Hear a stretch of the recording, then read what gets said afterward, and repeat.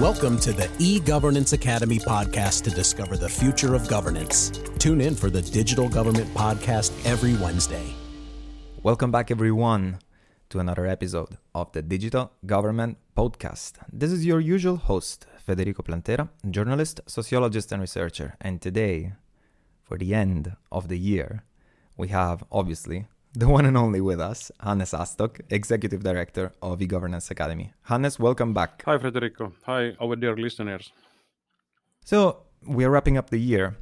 Hannes, the most natural, obvious question to start with is definitely, what year has it been for E-Governance Academy 2022? Because a lot of stuff happened on international politics at the international level, and to not only some extent, but to quite a large extent, let's say, that also took space, time, effort, and also just genuine commitment, let's say, from the side of E-Governance Academy in our activities. So what year has it been? Yeah, it has been a very controversial year in the sense that definitely as E-Governance Academy has been working and still very largely working in Ukraine, and we are very much affected by the Russian brutal, unjustified aggression to Ukraine. And it affects us in many senses. We have a team of more than 20 people in Ukraine working very hard also during the war. And we really appreciate their work, what they have done for Ukraine and and E-Governance Academy projects during 2022. So it has been controversial in this sense that people are working there, people are working in very hard wartime conditions, but it also has shown us that resilience of any country is today very much dependent on their digital capabilities. Because Ukraine has shown that if you have built up proper digital government and digital services for the citizens, they can work almost uninterruptedly during the wartime also. We have seen it, let's say, in Tonga last year, when there was a volcano eruption and the whole main island was covered with ash. But after the basic cleaning works were done and electricity and communication was restored, the government was able to continue the operations because they had a lot of digital systems, but were not destroyed. So in this sense, for E-Governance Academy, year 2022 was also providing a lot of opportunities. We were asked by European Union member states to provide rapid assistance to Ukraine. So we delivered more than 10 million euros rapid assistance for digital and data security. We assisted in various aspects Ukraine government to survive in digital sphere during the war. And also we assisted a lot of Ukrainian institutions to build up their resilience and cybersecurity capacities. Also, we worked hard in Western Balkans, and also in Western Balkans, this year has been pretty tough, especially because many countries have been under very serious cyber attacks. So we have assisted those countries also to survive in those conditions. So in a nutshell, the year was harsh, but also provided a lot of opportunities. Hannes, do you think this year has been, let's say, harsher than others? Or better, let's say these past 2 years? Because, for example, you mentioned the case of Tonga, which is an event that happened indeed like almost a year ago. And would you say that in terms of the topics, let's say, that E-Governance Academy had to deal with, there was a bit more stress, on factors of pressure, or in any case, stress or attacks or threats in general, rather than it was, for example, in some other past years, whether these threats were natural or man-made, let's say, or country-made? Yeah, I think there is always a lot of stress in the work. Whatever you do, there is a kind of good stress and sometimes bad stress also. But I should say that the early years, let's say a year of pandemic and let's say various, let's say this volcano eruption in Tonga, it was somehow, I cannot say predictable, but handleable. You at least somehow understand why it happens, and you understand that one day it should cool down. But the conditions of war are always very, very hard, and definitely and especially if your team in the country what is under attack, under physical war attack. So in this sense, definitely this year has been the hardest in our history. But again, as I said, the year provided also a lot of new opportunities, both related to Ukraine and several other countries. So I believe that by the end of this year, we are stronger than at the beginning of this year. Stronger than at the beginning, and also, I mean, it's also an interesting proxy. Let's say, the fact that we had to deal in governance academy experts like on the spot. Also, like for example, in the case of Ukraine, but also like in the Western Balkans, had to deal with a lot of emergencies, let's say, that in some way piling up then became a sort of like systemic, sustained situation of like resilience and emergency. And the topics of resilience and facing emergencies are something that we've been talking about already for a couple of years. Perhaps maybe the start of the pandemic was what brought to the spotlight, in a sense, the topic of resilience, even the word itself, resilience. And it's definitely interesting also that the Governance Academy has found itself at the center of these events, at the center of the main events in the current and international affairs, and on the world scene, in any case, of the past couple of years, or at least some of the main among them. But in this sense, focusing for a moment on some of the countries that you have mentioned for the work that was done this year, I would start definitely from Ukraine, because obviously we've put like a lot of a lot of importance and a lot of relevance, obviously, in the issue. But I would like also to maybe give like a bit of a refresh to what were essentially and what are the conditions where that our colleagues are now by now essentially used to work in Ukraine. Because I remember that in I think it was March, that, for example, I recorded an episode of this podcast with one of the colleagues of the team in Ukraine who was moving from a place to another, and essentially the screen was dark all around. I remember also that Christina Mand had another conversation with one of the colleagues of the team in Ukraine also about the situation there. But Hannes, like, what is the situation there now for the colleagues working there?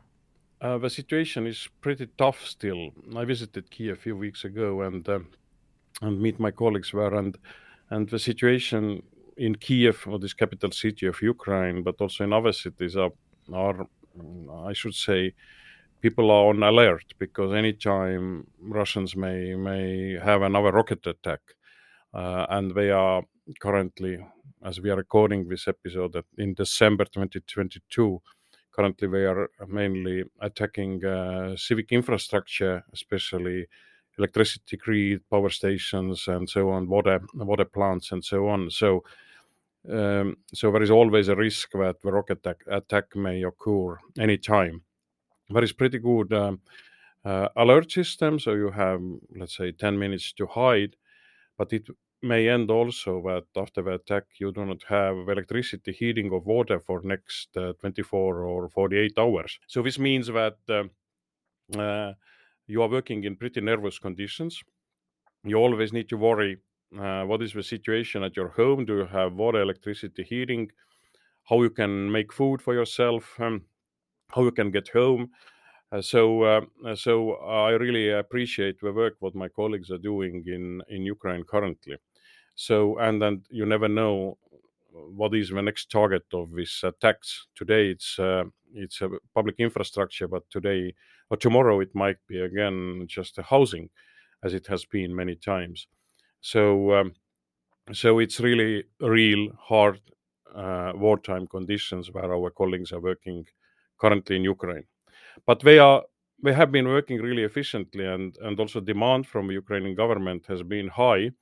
They have been very focused on development of new services, continuing digital identity development, developing further Ukrainian government smartphone app DIA, and so on. We have been also involved in various cybersecurity projects and also assisting Ukrainian military to build their cybersecurity capacities. We just recently delivered a cyber range for them so they can train there themselves, and so on and so on. So we have currently, at the end of 2022, on the implementation, several projects with total value more than 40 million euros.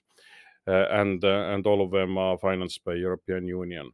So this is a part of European Union assistance to Ukraine, and also making Ukraine more ready after the war has been ending the victory of Ukraine, approximation of Ukraine to European Union. But Hannes, not all help comes, in any case, to Ukraine, comes from the European Union. There was also the initiative, the charity project, no, that saw the personnel, let's say, of the Governance Academy making like donations to it. What was the project about? What was it exactly, the activities? It was about the schools and teaching, or not? Yeah, we just as a Christmas charity, we made an internal project in EGA, and our colleagues donated more than 3,000 euros, and the EGA as organization added the same number of euros to the project. So we are now capable to buy 15 a bit used computers for Ukrainian teachers and deliver them soon to them. So this is our very small but personal contribution to Ukraine on the top of work what we do and our personal charity contributions what our staff members have made during the year. Charity can be small, but it always matters, especially for situations of need. And indeed, these laptops will go to the Chernihiv region, if I'm not wrong, right? To ensure that remote work, remote learning can keep happening. But if we say then that resilience, cybersecurity have been two of the main topics, let's say, of the year, no? Would you say that they have been the main topics this year for e-Governance Academy? And what other themes, let's say, our experts have addressed in other parts? Then we will get a little bit more into the Western Balkans, since you have mentioned it. Cybersecurity is a growing concern globally, and we have seen during this year that many governments have been under heavy attacks, and some governments has been almost shut down during this year for the months, even at least part of their operations. So it also creates a demand towards our expertise, how to build up sustainable cybersecurity organization and set up in the government. What is our main support product or consultancy what we provide, and we see it's growing globally. At the same time, also governments globally are searching for advice how to make their government processes more efficient, how to make data exchange more reliable, more secure, and also definitely how to build up online services for the citizens and businesses. So this is like a continuously growing topic, and what we see globally definitely already for many years, that especially developing countries, they want to see government as application in the smartphone. More like older democracies, they still trust computer-based interaction, but we truly believe that also globally, both in developing countries but also in older democracies, people are very much eager to get the services through government mobile applications. No one is willing to open the government web pages and search there for the information. Services must be more and more proactive, very intuitive, and with a couple of clicks you can submit your tax file or any other application or form what you need to submit to a government, rather than filling them up on endless PDF pages somewhere in your computer, what is boring.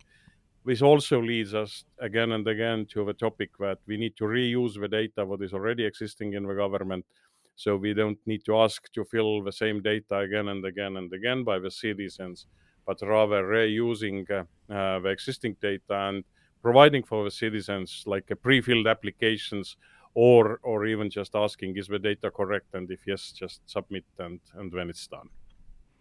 Yeah, this has been a reality already for years, let's say, in the Estonian context. But based on this, then my question to you would be, like we've been talking about proactive services and like how to design proactive services also at this year's e-governance conference. This is a topic in any case that we have raised as well, even before then, so even before May 2020, May 2022.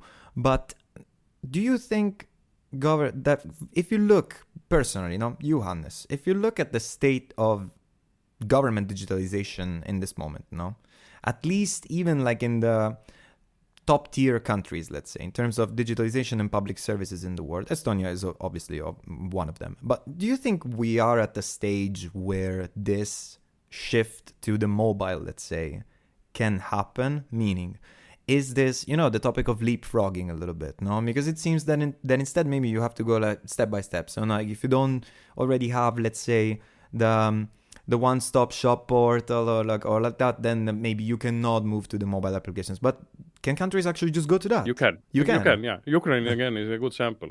We didn't have like almost any one-stop shop for web browser in any way, any sense. But they immediately started to move to a smartphone application, and it was successful. And this is what actually most of the governments are, especially in developing world, are also doing, because there is no idea to develop web-based, browser-based applications, because 99% of the population do not have any access to traditional computers or laptops. So this means that you need to design everything immediately to the smartphone. And the mistake what some governments are doing is still that they're still designing the services for the browser, but this is this is not the way, I think. What are, in your opinion, and among the countries that we have worked with this year, those that are closer, let's say, maybe to reaching this type of stage? Oh, it's hard to say. It's many countries are doing even small things here and there pretty well. So in this sense, as I mentioned Ukraine already, but Ukraine has been very visible also because of the war and services what they are providing for both citizens who are like internally displaced in the country or abroad as immigrants. So Ukraine has been the most visible one, but also Moldova is doing well, and many African countries have started already their mobile applications. So and countries in Latin America and Caribbean. So there is a lot of good samples globally, and this is great to see that this is already like what we predicted a few years ago that it will happen. Now we see that it's really flowing globally. Yeah, and indeed, I was thinking exactly of the African countries, for example, when on the topic of leapfrogging, because maybe like those are even those that are better positioned to do that, no? Yes, and what we have seen already, like with mobile money, what has been popular in Africa already almost 10 years, like M-Pesa and other payment solutions. Those have been very simple, even SMS-based solutions, now moving definitely to the smartphones also. And this shows us that people can be very innovative and can use various mobile services even with very limited mobile device capacity. Yeah, broadband or capacity, yeah. Yeah, you can do miracles even with SMSs. Now, definitely everyone is moving to smartphones, and there is hundreds of times more opportunities. But it's about innovation, and also how government either boosting innovation, either not limiting the innovation. Because let's say the mobile payments, this was private initiative, so government can easily cancel it because we, as government, as a regulator, but government was supportive, or at least doesn't disturb those companies who were inventing it. So if government is allowing to do this kind of things, and at least in early phase is not over-regulating initiatives what are coming from companies, this is always great. Maybe when this kind of mobile payments are becoming already like a mainstream, you need to start to regulate it also because of taxation and avoid money laundering and this kind of things. But in initial phase, it's great if it's just flying, and this is a great test if people are using it when it's flying. If people are not using it, it's not flying. Hannes, let's head towards the conclusion of this episode. Even in a sense, just like taking off a little bit the institutional outfit, the institutional umbrella, let's say. For you, personally, what year do you think, how do you feel this year has been as Executive Director of eGovernance Academy? It has been pretty challenging in the sense that we need to think permanently what is the security situation for our staff in Ukraine. So for the first couple of months of the war, we had headcount every morning until the situation a little bit stabilized and at least Russian troops were kicked back from Kiev. So it has been pretty nervous. Just to understand every morning, is your staff well every day? Alive, yeah, and also definitely traveling to not only to Ukraine but other regions also has been challenging. But I'm very proud about the eGovernance Academy staff in all countries we are working.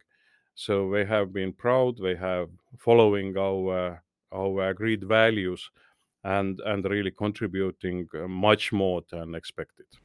Let's take the ego view to close the episode. What are you looking forward in the next year? I hope, first of all, that Ukraine will win the war and Russians are totally kicked off from all Ukraine territories. And I really hope that Russia will learn from it and trying to modernize themselves as a normal country. But this is what hardly will happen. I also believe that we have ahead a lot of remarkable projects globally. We are in the situation of growth, and I really believe that this growth will continue next year. And I truly hope that EGA staff members will contribute and work as actively, but also they can be more with their families in peaceful conditions. Hannes, thanks a lot to you. First of all, for another end of the year episode. So thank you for our listeners also for being with us in 2022, and hope you see you and in our conference at the end of May 2023, and also listening our podcasts on 2023. Thank you very much. Exactly, because I also have to thank our listeners for staying with us for another year. I mean, this podcast is getting old, it's maturing, which is good, and it's maturing also with me. But anyway, yes, Hannes, thanks to you, but also thanks again to all our listeners. And from our side, I mean, the only thing left to say is that we wish you happy holidays for those who will celebrate them, and just tune in to the next episode. We will be here in 2023. In the years to come, always me and always Hannes, also next year. So thanks a lot for tuning in, and see you at the next episode. This podcast is brought to you by eGovernance Academy. Tune in on next Wednesday.